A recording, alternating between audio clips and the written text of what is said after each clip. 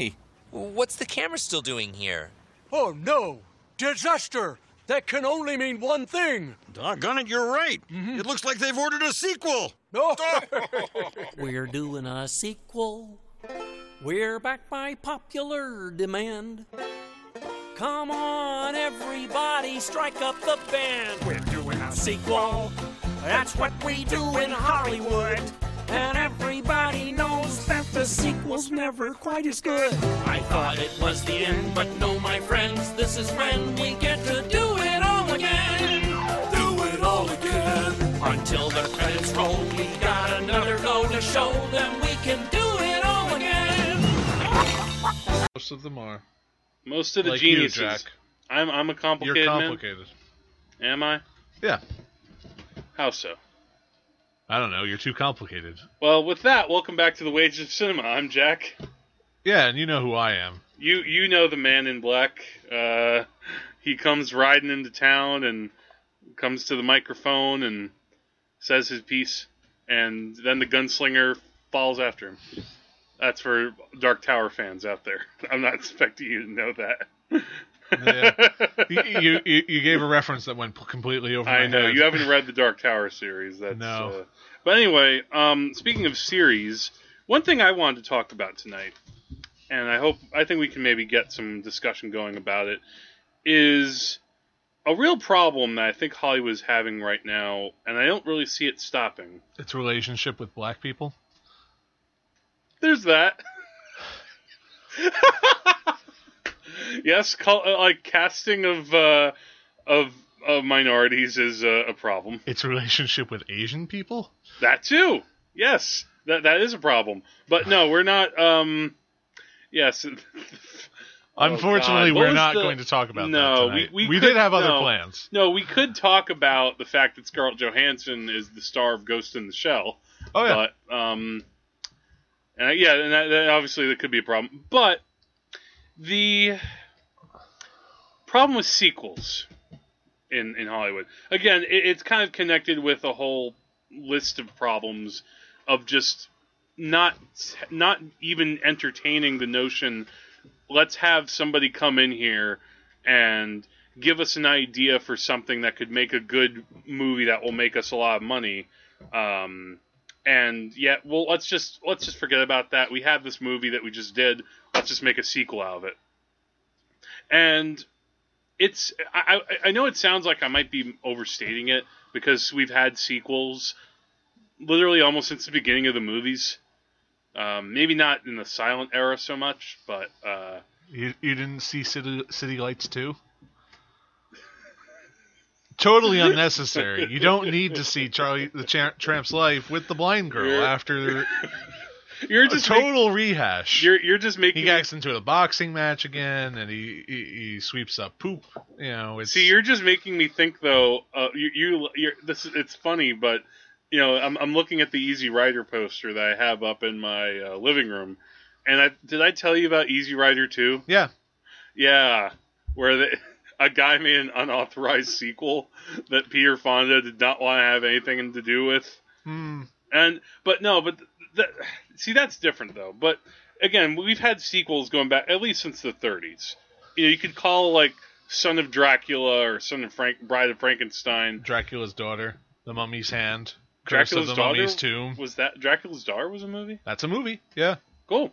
Well, see, at least though that was during a time though where you would have those sequels, but then you would also have movies that, you know, original movies that could be made for wide audiences but also smart audiences. Here, this year we have had so many sequels. And I mean, we've talked about some of them already. Obviously, we talked about Batman v Superman, which is a sequel to Man of Steel. We talked about X-Men Apocalypse, which is the third movie in this cycle of X-Men movies, but technically the 9th X-Men movie. Captain America, Winter Soldier. Yes, the third Captain America movie, the 96th Marvel movie. Yes, exactly. I mean, it's just crazy. 10 Cloverfield Lane, for God's sake. Yes, 10 Cloverfield Lane. A sequel in name only, but still. Yeah. Trying to capitalize on the name of Cloverfield. Yeah, trying to capitalize on the name of Cloverfield. And that's like trying to capitalize on the name. You're drawing a blank, aren't you? Don't worry, we'll edit out. It'll be like a sequel to. Oh God! That's like trying to capitalize on the name of Burt Reynolds. Now Jack's gonna edit that so it'll sound like I came up with that faster. No, I think I'll keep it the way it is. But let me just run down some sequels that have come out this year, and we're only in June. Here comes by the our way. damning expose. We have Zoolander 2. I don't even know if you knew that was one. Sure. Yeah. They showed. There was a preview for that before Star Wars. Yeah, Zoolander 2. God, I didn't even. Well, this is like a. You know what? I saw Star Wars twice in December. The second time I saw it, there was a trailer for Zoolander 2, but the first time I saw it was a trailer for Zootopia. Ah. Coincidence? No. Well, that was one of the rare ones. But then we have London Has Fallen, the sequel to Olympus Has Fallen. The brutal Save the President movie. Yes. Which I'll probably watch London Has Fallen at some point, just because it looks really over the top. Oh, yeah. Divergent series, Allegiant, because apparently a few people That's still a franchise. see that movies. Yeah. That's a franchise.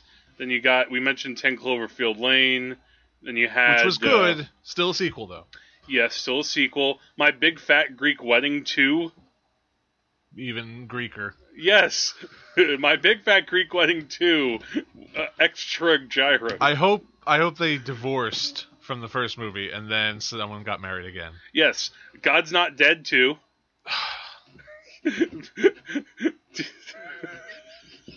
God's Not Dead 2. God's Still Not Dead. That should have been the name of the movie. I still Know What You Did Last Summer. The sequel to I Know What You Did Last Summer. No. And then you had Barbershop, The Next Cut. The Huntsman, Winter's War.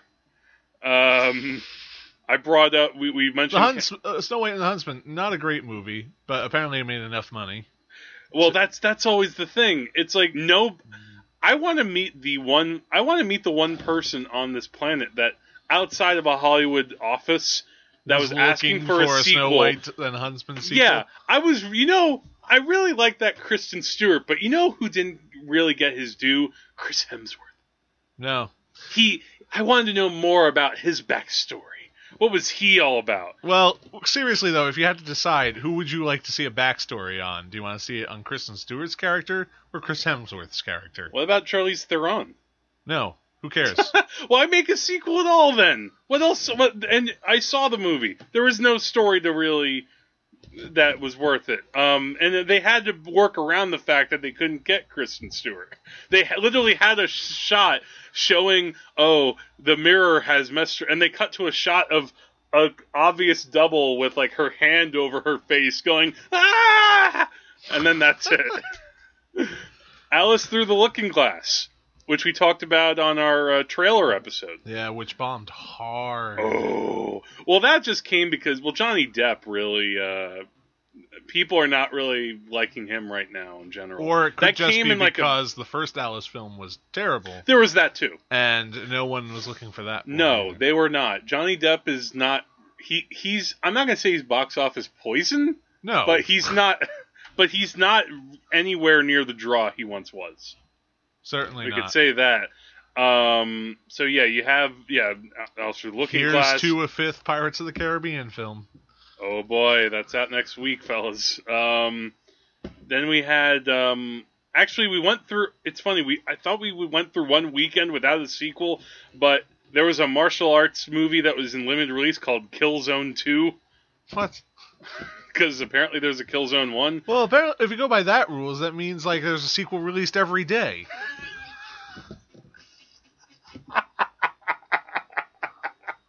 What? That there's a sequel released somewhere? There's a sequel to Green Eyes being released right now, probably. Oh, I'm sure. Yeah, there'll be.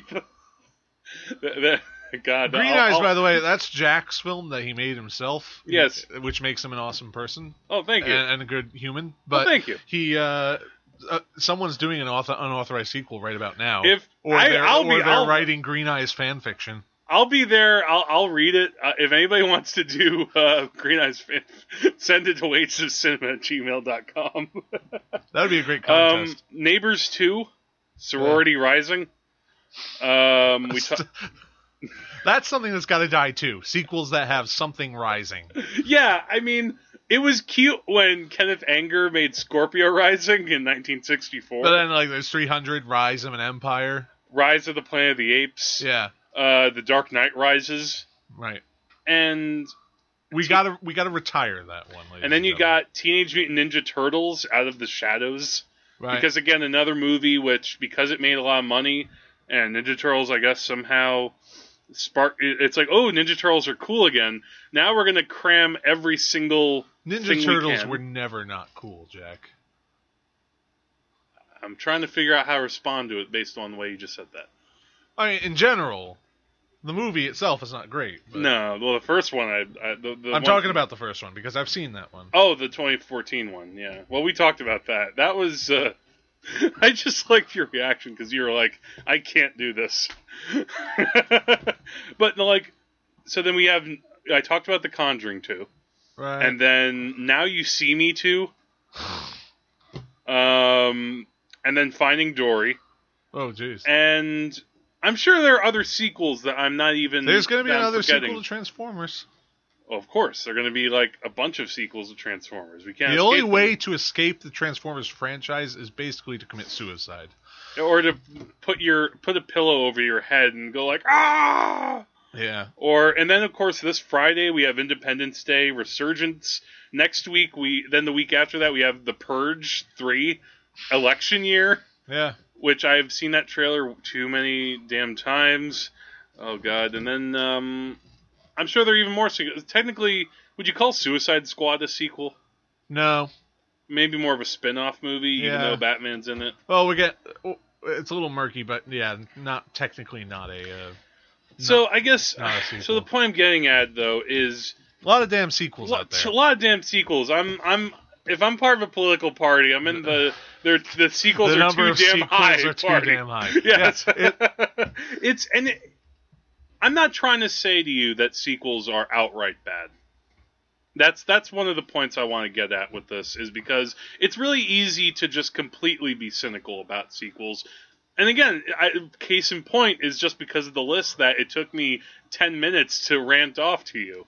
The fact that we've had so many sequels, and then you look at last year, and we had a lot of sequels there as well.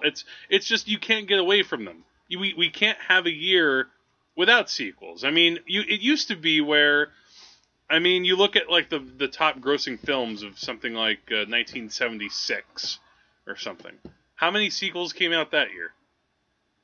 3. Actually, you're probably right. Maybe one of them was like a Pink Panther movie or something. Unsubstantiated facts. There you go. And then little by little, and then you go look in the 80s and then the 90s, and it raises as far as the movies that make the most money. And then Hollywood says, well, they made the most money. What can we do? We gotta make more of these. And again, I'm not trying to say they're bad, because I mean, you listen to our opening segment, and I was praising The Conjuring 2, I was praising Finding Dory. So you get good movies that are made, but you also get a lot of, manure out there. You get movies that are just pumped out there just because they need to fill up space. I mean, again, we talked about Alice Through the Looking Glass, or Huntsman, or Divergent Part 5, or whatever it is. The fact that they split up sequels to be 2 movies, the fact, the Divergent movie should be over, but there's going to be another movie. Yeah. There were 3 books, we have 4 movies. It was a gutsy move for Harry Potter to do that in the first place. It was. But then everyone found out, no, it's a really safe move because it gets people to see more movies. Yeah, they didn't learn the right lesson from that. It's going to be similar to how people are going to see... Twilight split up its last film. Oh, and then Hunger Games split up its last film. If you ever possibly have the patience or willpower to endure Twilight Breaking Dawn Part 1, you spend 50 minutes of that movie watching Bella and Edward, I'm not kidding, like lounging around on a beach having sex. That's like the whole movie. It's like the start of the movie, we're married. End of the movie, I'm having a baby. Yeah. And that could have been one movie. That so could have been one movie. But I'm not here to talk about that. But what I want to say, though, is the fact that sequels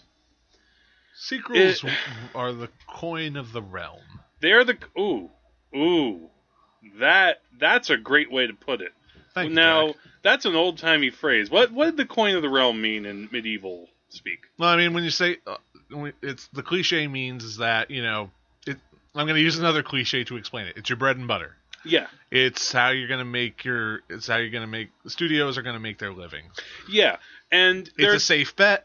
Even if it's a crappy movie franchise, as long as it made money beforehand, people will recognize it. They'll be more likely to see the film. I'm wondering if this could be, again, I say could be, it probably won't be, but if this could be a year where Hollywood maybe looks at what movies end up making money and then what movies don't, and kind of go, maybe some of these sequels are working for us, and then we have a mega bomb like The Huntsman or Alice Through a Looking Glass, where that first Alice in Wonderland movie, in a way, that's almost on the opposite end where it made too much money. You could say that the fact that movie made $1 billion is just kind of crazy. It's just insane pants. Yeah, there's nothing about that Alice in Wonderland film that justifies a $1 billion return. No, I mean, you can blame a lot of that on 3D, because Maybe. that was when people were coming off of Avatar and they thought, well, we have now this whole new craze. Let's just milk it for all it's worth. But there are certain symptoms of something called sequelitis, which is also a real crux of a lot of this problem. And when I say common symptoms to sequelitis, I can go through this really fast and try to sum it up as far as what is on this website. If you go to tvtropes.org, which is a very nice site, here are some little things I'll go through really quickly. Making a sequel just because the original is successful and the executives want money, regardless of the creative potential for the sequel and if fans want it. So what we just mentioned. The original was thematically rich, then the sequels were either too anvilicious, if that's a word, with topics that require tact and subtlety, and some anvils need to be dropped or not. Retcons that make people mad, like last year we had Terminator Genesis. What they call the franchise original sin. So early in the franchise there were minor flaws, but as new installments roll, these problems just get out of hand. I think we've seen that over time, possibly. For me, actually, that comes with the Lord of the Rings movies. How so? Well, I mean, the Lord of the Rings movies were pretty spectacular. I don't think they were completely without flaws. No. But then we get to the Hobbit movies, and some of these problems roll out of hand. The fact that, these ones are especially too long, too much CGI. A lot, like, if these weren't even issues in Lord of the Rings, so maybe this isn't the right one, but no, but any issues the thing about the Hobbit is because well, guys, it's the same thing with dividing up your last book into 2 films. Well, the Hobbit was originally supposed to be 2 movies at most, and then they extend into a 3rd movie. They get greedy. Yeah, and it's kind of the opposite of how production started on the Lord of the Rings films. They didn't know if they would get the film made, so they were saying, we'll do this in 2 films. And then eventually someone saw it and they said, well, this is really 3 films. That was the right call. Right. If they had made that 2 movies, they would have had not quite, but something of a similar problem that Bakshi had when he made his Lord of the Rings movie. Yeah. Which, try to make 3 books into one, 2-hour and 15-minute movie. He made 2 films instead into a 2-hour, 15-minute movie. Yes, pretty much. Here's something interesting. Undoing the ending of the previous film when it gave no room for more stories. Is there anything you can think of with that trope? Well, let me think. Going back to retcons, I think one thing that did this pretty controversially was Back to the Future 2. How so? Well, Back to the Future 2, they built in a sequel right into the end. In Back to the Future, they built in the sequel at the end of that film, which was a great idea. It's like, we went back to the past, now we're going to go into the future. And now they retconned a lot of stuff from Back to the Future to make the story fit a little more. Like, they twerked parts of Marty's character, like... The weird thing is, like, all of a sudden, whenever someone calls him a chicken, he can't resist a dare, which had nothing to do with how, he acted in the first film, and, That was a weird, like, as a kid, I really enjoyed that, but as an adult thinking about it, that is an odd quirk. And it becomes a running gag, but it's not... I don't know. It's a little cheap. And Back to the Future always played it fast and loose with the rules of time travel, but they changed certain things about how what was happening and why in certain parts of the film, and whether or not they make the story work. Whether or not that makes the story better is another question entirely. No, well that's I don't know. I don't think that's as egregious as something like Terminator 5, where we're just going to redo a lot of things and make it so that the Terminator actually went back to when Sarah Connor was a little girl. So now he raised her, and now she calls him Dad. And now we're going to have it set, also in present day. And Skynet isn't happening right now, but it is about to happen because of cell phones and apps and... But that was what happened with Terminator 3. It's like you cannot stop Judgment Day. You can merely postpone it. And that was a way of them saying we're never stopping this. Yeah, basically. But I talked to you about the fact that I've never seen a Terminator film beyond Terminator 2, because I know that all the Terminator films after that they're varying degrees of crap. Terminator crappy. Salvation has its moments. But it's still a subpar movie. It's like I was able to go into the future and see, this is not worth it.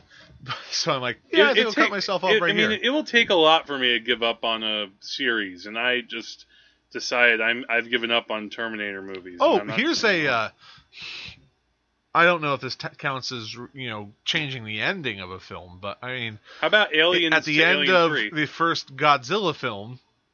Oh, very first one in Japan? Yeah, Godzilla dies. How did they retcon that? I'm curious. I've seen the second Godzilla film, and I honestly do they even bother? I don't think they even bother with it. They certainly don't bother with it in King Kong versus Godzilla. And King Kong got a sequel. Yeah, he died too. So do you think maybe King Kong versus Godzilla is almost like somebody's fever dream put on film? Where, like, I had this crazy dream last night where King Kong and Godzilla fought each other. Oh, come on. I would have paid good money to see that, even knowing what I know now. And they're doing it again. Yeah? God, when we get that, that's just going to be... It's not as if King Kong versus Godzilla deserved to be made. Mm-hmm. But still, it's something I'd like to see remade. Yeah. Well, another trope they put up, and I guess I mentioned this in passing, the casual, shameless, meaningless, and sometimes callous killing off of beloved characters. So, have you seen Alien 3? Yes. Okay. Killing off Newt. And Hicks. No, not Hicks. Hicks is Bill Paxton. No, the Michael Biehn character. What's his name again? But you know who I'm talking about. Yeah, No, I think that is Hicks. Bill Paxton is someone else. Oh, God, who is... I think you're right. Yeah, I mean, you can look it up. But the point is... Hudson. His name is Hudson. Thank you. Damn it. Yeah, 17 days. I got a newsflash, Andrew. We ain't got 17 hours. Game over, man. Game over. He was so good in that. But, yeah, by killing off those two characters... Now... I don't think Hicks was not of you so much beloved. He was a solid character. But Newt was beloved though. Okay, I agree with that. She really was like this tough little girl who somehow made it through all these years, and she makes a bond with Sigourney Weaver in that movie. And even though they have a pretty clear arc in that story, by the end of it, you think, okay, well, James Cameron's left it so that if somebody wants to pick up the story from here, we can have more adventures with Sigourney Weaver and Newt and so on. Right. But they don't do that. And you're left with this alien movie where it's just full of these miserable characters on this planet. and bless David Fincher's heart, he tried his best, but... He was screwed from the beginning. Yeah, he was kind of screwed from the beginning on that. I don't know if there was another example of that. I guess in a way, you could say Back to the Future too did that as well with George McFly.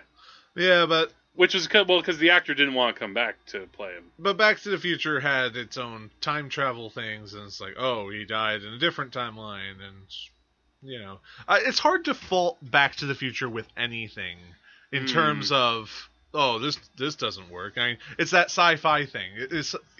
Back to the Future is just fantasy with a little bit of time travel. There's no science to that. Yeah. So no matter what they retcon or change, you can't just say that can't happen. Yeah. And also this is a weird trope. Wacky wayside tribes begin choking the plot to conceal the fact that the writers have basically run out of story. Well, I think that happened in X-Men Apocalypse. Yeah. That is a good example of that. Like, because X-Men Apocalypse, they didn't really have much story. No. That's where we're gonna try to deal with this idea of here's a guy who comes back and I'm the first mutant and I see myself as God. But they don't do really that much with it. No, and then instead they fill the time with little subplots about the students, and then subplots with Professor Xavier, and subplots with Wolverine, who shows up for about 2 minutes. You know what could have worked better is if that had been like a season of a TV show, and maybe you could have developed Cyclops as like a full character who finds himself like he starts off as this weakling, and then he becomes like the leader. Then right. You could have had a better story. Yeah. But they just didn't do that, man. No. They didn't do much in X-Men Apocalypse. No. Pandering to the base, which can come in several harmful forms. Even though they're technically prequels, in a sense, do you think the Star Wars prequels are almost like sequels? Well, In the sense of having all the callbacks, the worst being, I'm going to show how C-3PO was made. Because people care. For some reason. God. I really... sorry, that's one of the worst things I've ever seen. Well, then you could even argue, was The Force Awakens necessary?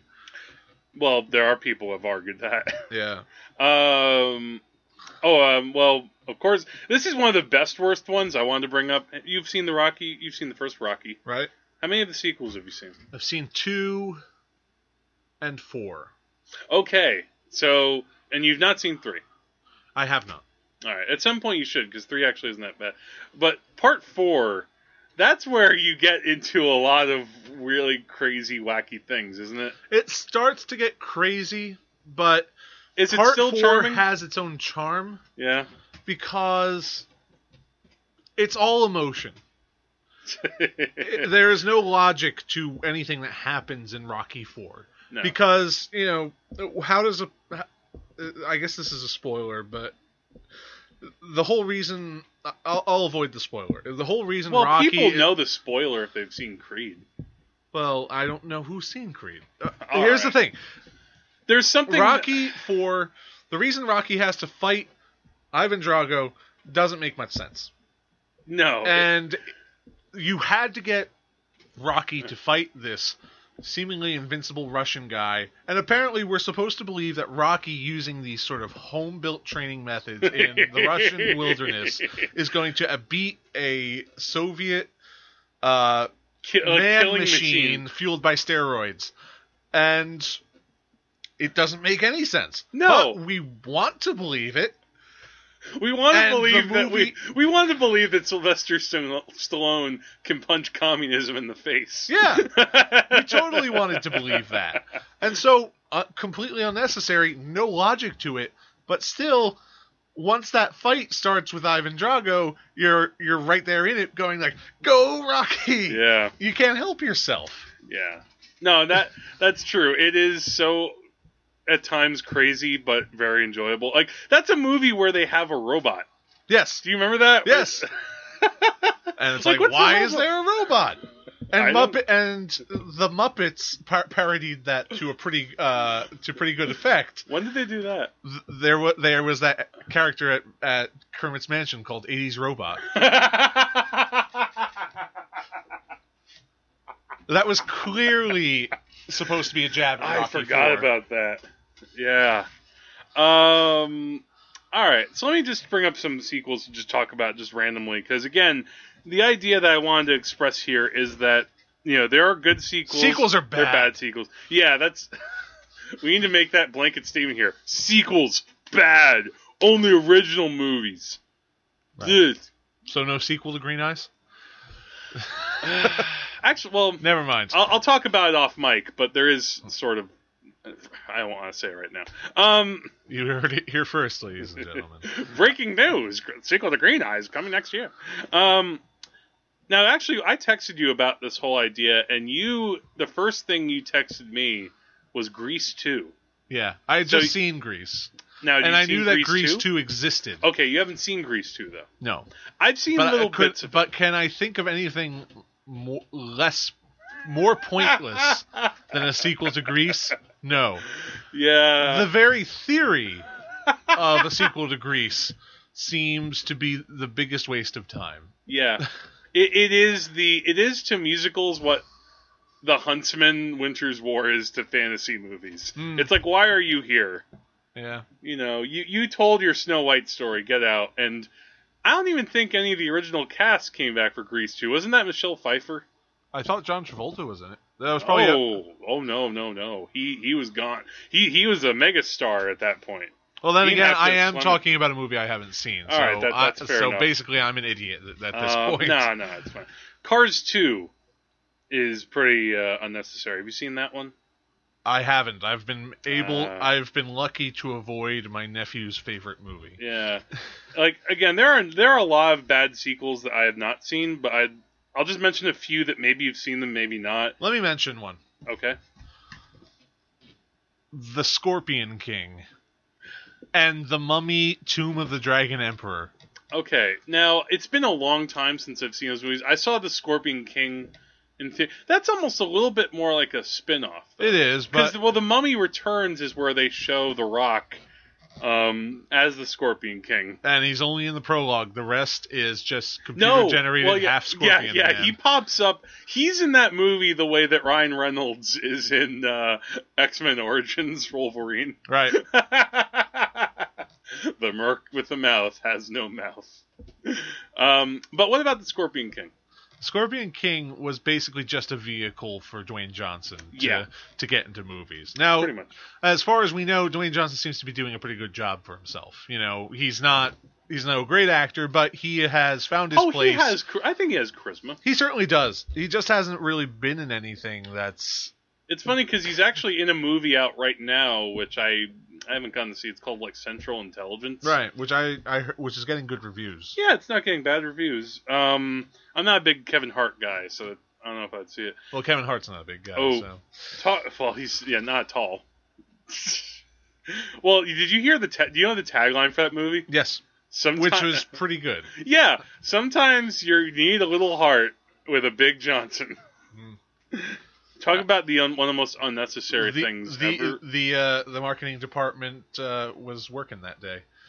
They were. They looked at the titles of the actors, and I could just picture a guy sitting at his desk going, looking down, looking up, like a picture of the two of them.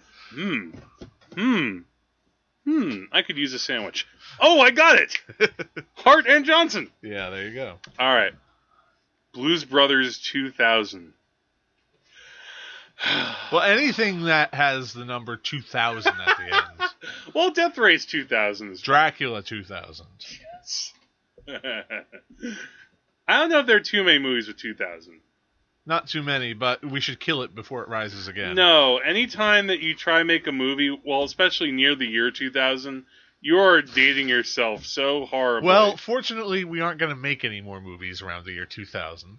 No, you won't. That actually, you're reminding me of this one skit from the Conan O'Brien show Yeah. years ago. You remember that in the year 2000, where he and Andy Richter, they would make little predictions for things that would happen in the year 2000. Right. And they kept doing it after 2000. You see, it was so great in the 90s because every time you wanted to predict that something terrible would happen, you would say, by the year 2000, all the rainforests will be gone. Yeah. And then, by 2001, and again, 2001, A Space Odyssey, it was like, that was in the late 60s, like, by the year 2000, we're going to have space planes and space stations that we can go to. And Yeah. Well, now we got nothing. It's like, we're going to wait till the year 3000, we're all going to be dead. well, it's funny that like you say that because Arthur C. Clarke, in a way, had his own sequelized title problem that way because he had 2001: A Space Odyssey, then he had 2010, 2010, the year we make contact, 2065. No, 2061, I think it was, and then 3001, The Final Odyssey, Yeah. and you have to go all the way now to 3001 to get anywhere interesting again. It's hard to make sequels to movies that are numbers. Yeah, Because 2010 got made into a movie. 2010? Yes. You mean 2012? No, 2010. 2010, the year we make contact. Oh, that movie. With Roy Scheider. Or how about 2012? Yeah. 2012 and a half. But again, 2012 was a movie based upon the idea that the world is going to end in 2012. Yeah. So how do you make a movie about at the end of the world, which the the world is still here. It's not quite over. Well, yeah, but you're not going to call it 2012 2. Yeah. And say that's true. And say like, remember 4 years in the past? This is still a danger. Yeah, exactly. Yeah.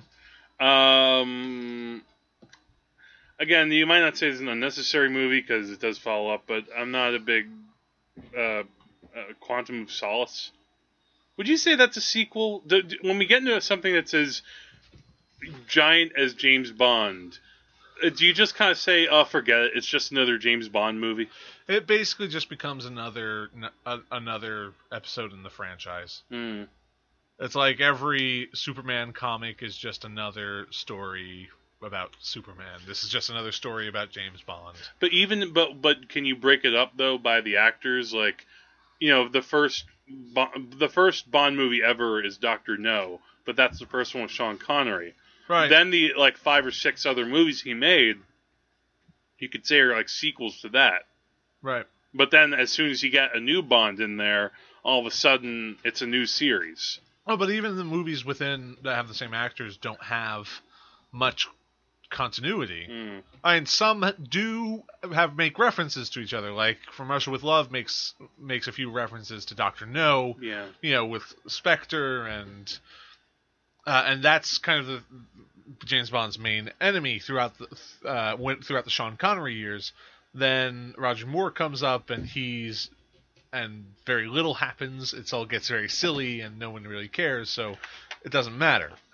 So there are very few of those references in between each other. It's not until we get into Daniel Craig, and his run as James Bond becomes a continuity. I think the story between films has really tightened up. Yeah, I think that's why I brought up Quantum of Solace, especially because that is one of the handful of times where it's, not only is it following up directly from Casino Royale, but the problems of that movie are connected to this one. Yeah, I mean, the end of Casino Royale, that ending scene happens just before the first scene of Quantum of Solace. Yes. So, yes, Quantum of Solace is a sequel to Casino Royale. Yeah, and in that sense, not a very good one. Well... yeah, well, you guys could say they tried or something. It didn't have many highs. No. Apparently stealing water is not very exciting. No, probably not. Well, see, when you're not irradiating the gold in Fort Knox, it's hard to get people's attention. Yeah, were you just referencing Die Hard? No, I was referencing Goldfinger. Damn it. No, you know what? Die Hard. There are sequels we could talk about. Oh boy. Because I have not seen the movie I'm looking at right now. Die Hard 2, Die Harder. Right. Yeah. I know Die Hard with A Vengeance. A Vengeance. And then there's Wait, also which one has Jeremy Irons? that's Die Hard 3. But With a that's Vengeance. Die Hard with a Vengeance. Yes, it is. Okay, I've seen that one. Yeah, you've seen the two really good ones. Yeah. Because Die Hard 2 is okay. It's not great, but that one also has its moments. It's not. But it's like everywhere John McClane goes, there's some giant catastrophe going on that only he can solve. Apparently. Well, no. The what made Die Hard originally kind of novel is the fact that here's this guy who just he doesn't really want to get involved in anything. He just wants to go home with his family, have a nice holiday or something like that. But he's. But then, oh my God, there are these terrorists who have taken over the building. There are these terrorists who are taking over this airport. There are these terrorists that are taking over New York. Well, part of it, yeah. And so they can pull like a gold heist. That's why I thought of Die Hard 3, is because that one, what it is? They mention Fort Knox, and Jeremy Irons has this great line where he's like, because he's stealing gold from the Federal Reserve, and he's like, $140 billion, 10 times what's in Kentucky. Yeah. Fort Knox. It's for tourists. And he just throws like a gold bar at one of his nemesis. I gotta say though, Die Hard with a Vengeance has one key advantage over the original Die Hard. Okay, I'm curious to hear it. Here's the major flaw with Die Hard as a film and as a story. Okay. In Die Hard, all the police are idiots. Except for John McClane and Carl Winslow, who I forget his... Reginald Hudlin. Yeah. I think it's his name. I might have mistaken. They are the only cops who seem to know anything. And the reason Hans Gruber is able to get away with so much is basically because the people he's up against are idiots. I don't think police in real life have ever been this dumb. Now, in Die Hard with a Vengeance, the police have their act together. They're competent. It's just that Jeremy Irons is even more of like a twisty villain than even his brother Hans Gruber. But here's the thing: Hans Gruber had a great plan, and he had a lot of contingencies. And on the face of it, Hans Gruber's plan in Die Hard is a very good plan. The problem is, it doesn't look so good when the people he's up against are morons. Yeah. It lessens the impact of how smart Hans Gruber was. Now, go to Die Hard with a Vengeance. The police are much more competent. If those police had been up against Hans Gruber, he would have seemed much more impressive, and we would have liked the police a little better. Yeah. But the police have it all together. Hans Gruber's brothers... Yeah, Simon Gruber, his plan is outrageously impractical. Yeah, I'm going to stage all of these like special like bombs that may or may not be happening with a Simon Says game with John McClane, and as this is happening and I'm performing, it's basically like he's performing like magic tricks. Right. Like, and while you're looking at this here, I'm going to steal and pull this heist over here. It's the same concept Hans Gruber did. He posed as a terrorist in order to just pull off this elaborate heist. And he's almost like the Riddler, you could say. In a way. But he's also just kind of a cheap way to get a Hans Gruber like enemy, even though Hans Gruber died in the first movie. So, yeah, well, that is... You could... it's very easy to criticize that, and rightfully so, that, it's his brother?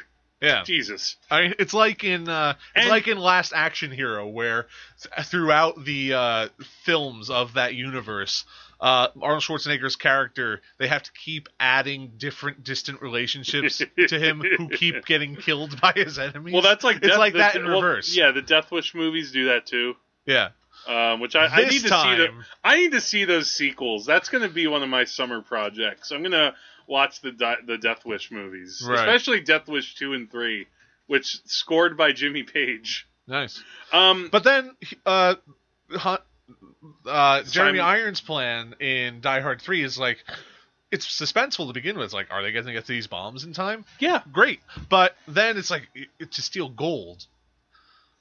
You mean nobody's going to notice at a crime scene you stealing all this gold, and then you're going to be able to just bring it out of the city, no problems. And do you know how hard it is to steal gold Even in Goldfinger, he decided not to steal the gold because he knew it was impossible. We know from other movies that stealing gold like this is crazy.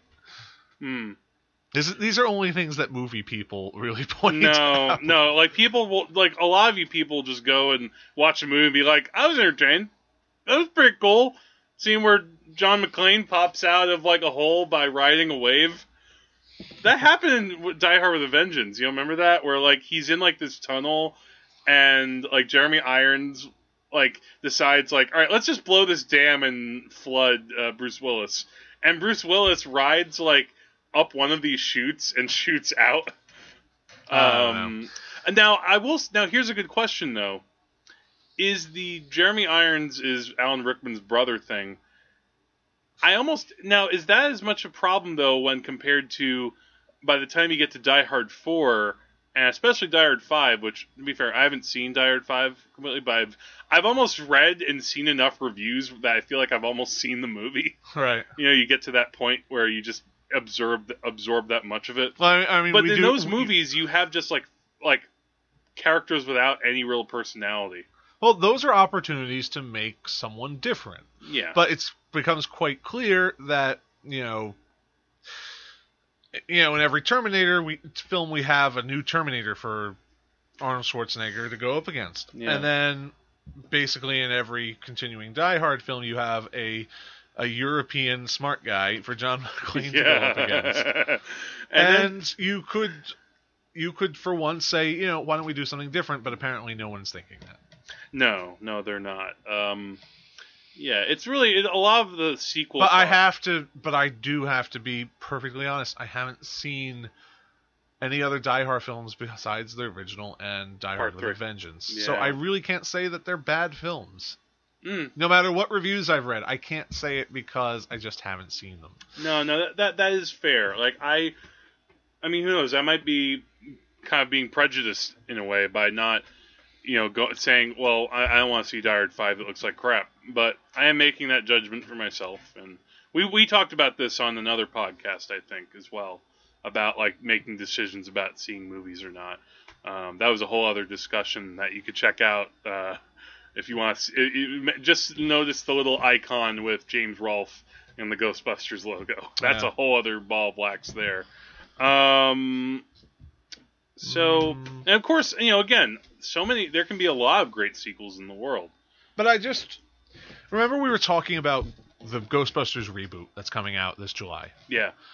I said that I'm really intrigued by the idea of just gender swapping the whole cast. You are. Yeah, I am. And maybe it's just a novelty. Maybe that's why I'm really interested in it, but I'm glad that they're doing something like that because I just wish sequels would do something crazy like that. Well, you know what? If we're going to go through another rehash of the plot of the original, then why don't we just dramatically change one element of everything? I'm going to blow your mind. You know, here's a movie that Sony is doing right now. Please say it's gender-swapped Spider-Man. Spider-Girl. Spider-Woman. That'd be, Spider-Woman. Spider-Lady? Nah. Lady Spider? They're not going to do that. Darn. It just won't happen. They would racially swap before they would do gender, I think, because they've done that. No, they've done that in the comics. They've had a black Spider-Man. Yeah, but there's been a Spider-Woman for decades. Yeah, well, our charts here say that boys like Spider-Man. I don't know. I'm pointing to a chart that doesn't exist right now. No, here's what I'm about to say.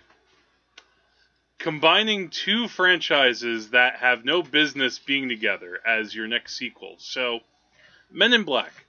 We've now had 3 Men in Black movies. All right. Right? Men in Black versus Army of Darkness. Well, no. This is what I'm getting to. So, I mean, we've had 3 movies, and, you know, and they've all been with Will Smith and Tommy Lee Jones and stuff like that. I like the third one a little more than the second one, but the first one's still the best. Do you see any of them? I haven't seen any of the Men in Black films, actually. That would be a good movie to check out at some point. Just the original Men in Black is a lot of fun. Saw the cartoon. Yeah. Well, I actually have not seen the cartoon. I heard it was pretty creative. All right, but the point I'm getting at, so there's the Men in Black series, which Sony owns. They're also doing the Jump Street movies. They did 21 Jump Street, and 22 Jump Street. Yeah. And 22 Jump Street is actually extremely funny, in large part because the whole movie notices that it's a sequel. Like, there's literally a scene where Channing Tatum and Jonah Hill, they're sitting at their captain's desk, and he's like, just do what you guys did the first time. And that's like the running gag through the whole movie. Like, Ice Cube says, no, you know what shit you did before? You're doing it again. And, like, they kind of make light of it. It's like, you know, because the first movie, it's like the first movie, you know, they're cops posing as high schoolers, you know, trying to find drug dealers. The sequel, now they're in college. Yeah. And the whole end credit sequence shows them, like, in a montage of what their different sequels are going to be. Right. Like, you know, 23 Jump Street, 24 Jump Street, Jump Street in space, Jump Street goes to Russia, Jump Street, all those movies. But in reality, what Sony is doing, Jump Street meets Men in Black. There. See? Yeah. I like it. Actually really intrigued about that. Like, you're combining the worlds of this comedy, which is fairly realistic, and then you have, well, not realistic, but, you know, it's a comedy. It ostensibly takes place in real life. And whereas then you have also Men in Black, which is all about, it's basically like an X-Files, but done as, like, a comedy. Right. And I really like that concept. I like, if you're gonna keep milking these properties, just do, like, crossovers. Do it like that, because, yeah, as you were saying, like, you're gonna run out of steam eventually if you just keep on doing sequels to the same thing over and over again. Yeah. It's just gonna happen. Like, that's why I'm really excited for, instead of them making a Lego Movie 2 right away, they're making a Lego Batman. Yeah. Which, well, I mean, that's going to be a spin-off, but, you know, Batman in that movie had some potential. Oh, a lot of potential. And it's going to be a Batman film, which is animated, and is going to be a comedy. Yeah, that is unique. Yes. Like, you need to, like, take chances in that sense. Like, if you have, like, it's the same principle that even though studios will greenlight a sequel like that just because it's safe, it's easy money, if you're going to have some success, you still need to take some chances. Yeah. But that's ultimately what sequels nowadays do not avoid. Yeah. I mean, because you do sequels not because you're willing to take a chance, but because you're trying to bank on what's worked before. It's the safest bet you can make. Yeah. The fact that James Cameron makes a sequel to Alien, and he decides, okay, you know, what he did in that first movie, that was a horror movie. An alien's on a ship, he's attacking people one by one. Let's have one, or she, I should say. I know it's a mother. I really don't think that at this point aliens are really concerned about gender. No. Xenomorphs are more concerned about tearing your brain stem out. Yeah, Andrew, you're discriminatory. We need a female xenomorph movie to combat the male xenomorph. Anyway. All right, but the point is, in this movie, we're going to have soldiers who are going down on a planet, and they're going to go and, you know, fight off these aliens. It's an action film. Yeah. That took an action film with a great deal of suspense. That took someone having to listen to somebody saying, here's what I want to do, and someone going, go for it. Right. Or even Star Trek. You know, I mean, Gene Roddenberry had to kind of sign off on, all right, Wrath of Khan, that sounds cool. Yeah. And then what they did with that, yeah, and it's... they were able to rehash it for Star Trek Into Darkness. Thanks for reminding me of that. You're welcome. Yeah. And then we have these sequels to Star Trek. You know, Star Trek has been progressively getting worse. Before for more varying degrees. It depends. The Generations movies, I think, are usually looked at as being pretty poor. My favorite is my favorite Star Trek movie of all time is Part 6. What's the subtitle to that one? Undiscovered Country. Yes, because you talked about it on the podcast. I did.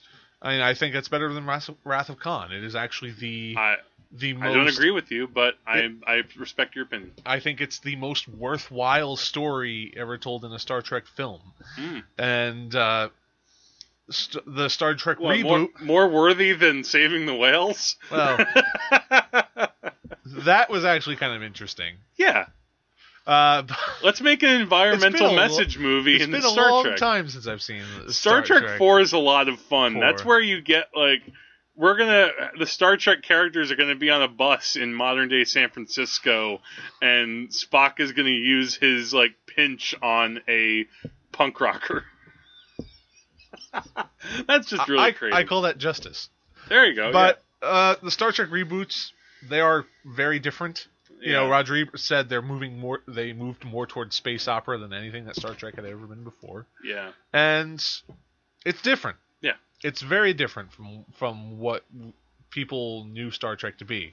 And it's been gradually moving in that same direction. For sure. So I guess if I have a point to this whole thing, because we've been talking now If for you a while. have a point to this whole If I thing. do have a point. if I haven't been rambling for the last hour. If I can be the like, point is this. if I can be like that cartoon character, literally, there was a cartoon I think called The Point. Oh yeah, there was. Yeah. I've only seen the first half of that. Okay. Well, if I can be like I can't that say character, whether it's been good or not. yeah. Again, if you're gonna, I'm not saying all sequels must stop tomorrow because they certainly won't. The day after will suffice. Yeah. The what? The day after. They can stop the day after. Oh, okay. That'll give you some time to retool the system, make sure Yeah. everything's good. Yeah, exactly. All sequels must stop the day after tomorrow. Yeah. All right, you go. there we go. This is Andrew. Please like and fave and describe us on iTunes and SoundCloud. Describe us? Yes, describe us. You almost didn't say it like that. The point Leave is, comments on yeah. our SoundCloud page and iBook reviews. iBook. And continue to read us on Snatcher and Stitch. I think that a Chinese hacker has taken over Andrew, telling us to use all these different programs. No. Here's what I just want to say. I like sequels sometimes. I sometimes like them even more than the first film. I mean, The Godfather Part 2 is the benchmark of that, but you also have... I still like Star Trek The Undiscovered Country better than Godfather 2. That's an odd comparison point. Don't worry, I'm joking. Okay. I saw his brow furrow for just a moment, and I thought he might burst a blood vessel, but... Yeah, well, it's... But if you're going to make a sequel, put in some effort. That's all I'm trying to say. Put in a little bit of effort. Try to be a little bit creative with your characters in your world. Try not to fall into the traps of sequelitis, which I only said a few of the real tropes. There are a lot more that you can look at. And I'm sure I could talk about even more movies, but we only have so much time. And, our world is... we have more sequels. Our world is falling apart as we speak. I know. And yeah, that's all I mean to say. Just movie makers, be decent. Be decent. Be good people. Be good movie people. That's a good way to end this podcast for sure. And also just remember, the more sequels there are, usually the worse the films are going to get. Oh, one last thing I wanted to mention, and because we brought up Star Trek, just a little sad news. So poor Anton Yelchin died. Yeah. And that was just a real shocker. Just out of nowhere. Like that. The fact that somebody, I just talked, because I just seen that movie Green Room that I talked about on the podcast. I remember you talking about. And interesting with Patrick Stewart. And, I hadn't seen him in a lot of movies, but the ones I'd seen him in, he was always dependable and a good actor. I mean, even from the Star Trek films, I remember him quite well as Chekhov. He made his presence known in those films. Yeah, and much more so than Chekhov in the original series. Walter Koenig. Can anybody say that, like, that Chekhov is their favorite character? No. But you can certainly say that Chekhov in the new films is adorable. He's like, I'm 17 years old. I go and fix shit for you. I can do this. Yeah. And he's running around a lot. He had a lot of energy. Yeah. So now that light is kind of extinguished. So, Anton Yelchin, this podcast is dedicated to you. So, I just wanted to put that out there. Yeah, thanks for doing the movies. You were lost way too soon. And so with that, when you join us next time, we'll be movieing and actually maybe going to review some new movies, Right. specifically that are opening in cinema theaters this upcoming week. So we'll see about when we can get those out to you. And, just check the posting date of this podcast. 2 days after that, all sequels are going to stop, as Jack suggested. Yeah, So just remember that. And as the trailer, the trailer of The Purge didn't lie. Not only does The Purge have to come to an end, sequels have to come to an end. Right. So with that, I'm Jack. I'm Andrew. And remember, The Wages of Cinema Is death. Part 2, Electric Boogaloo.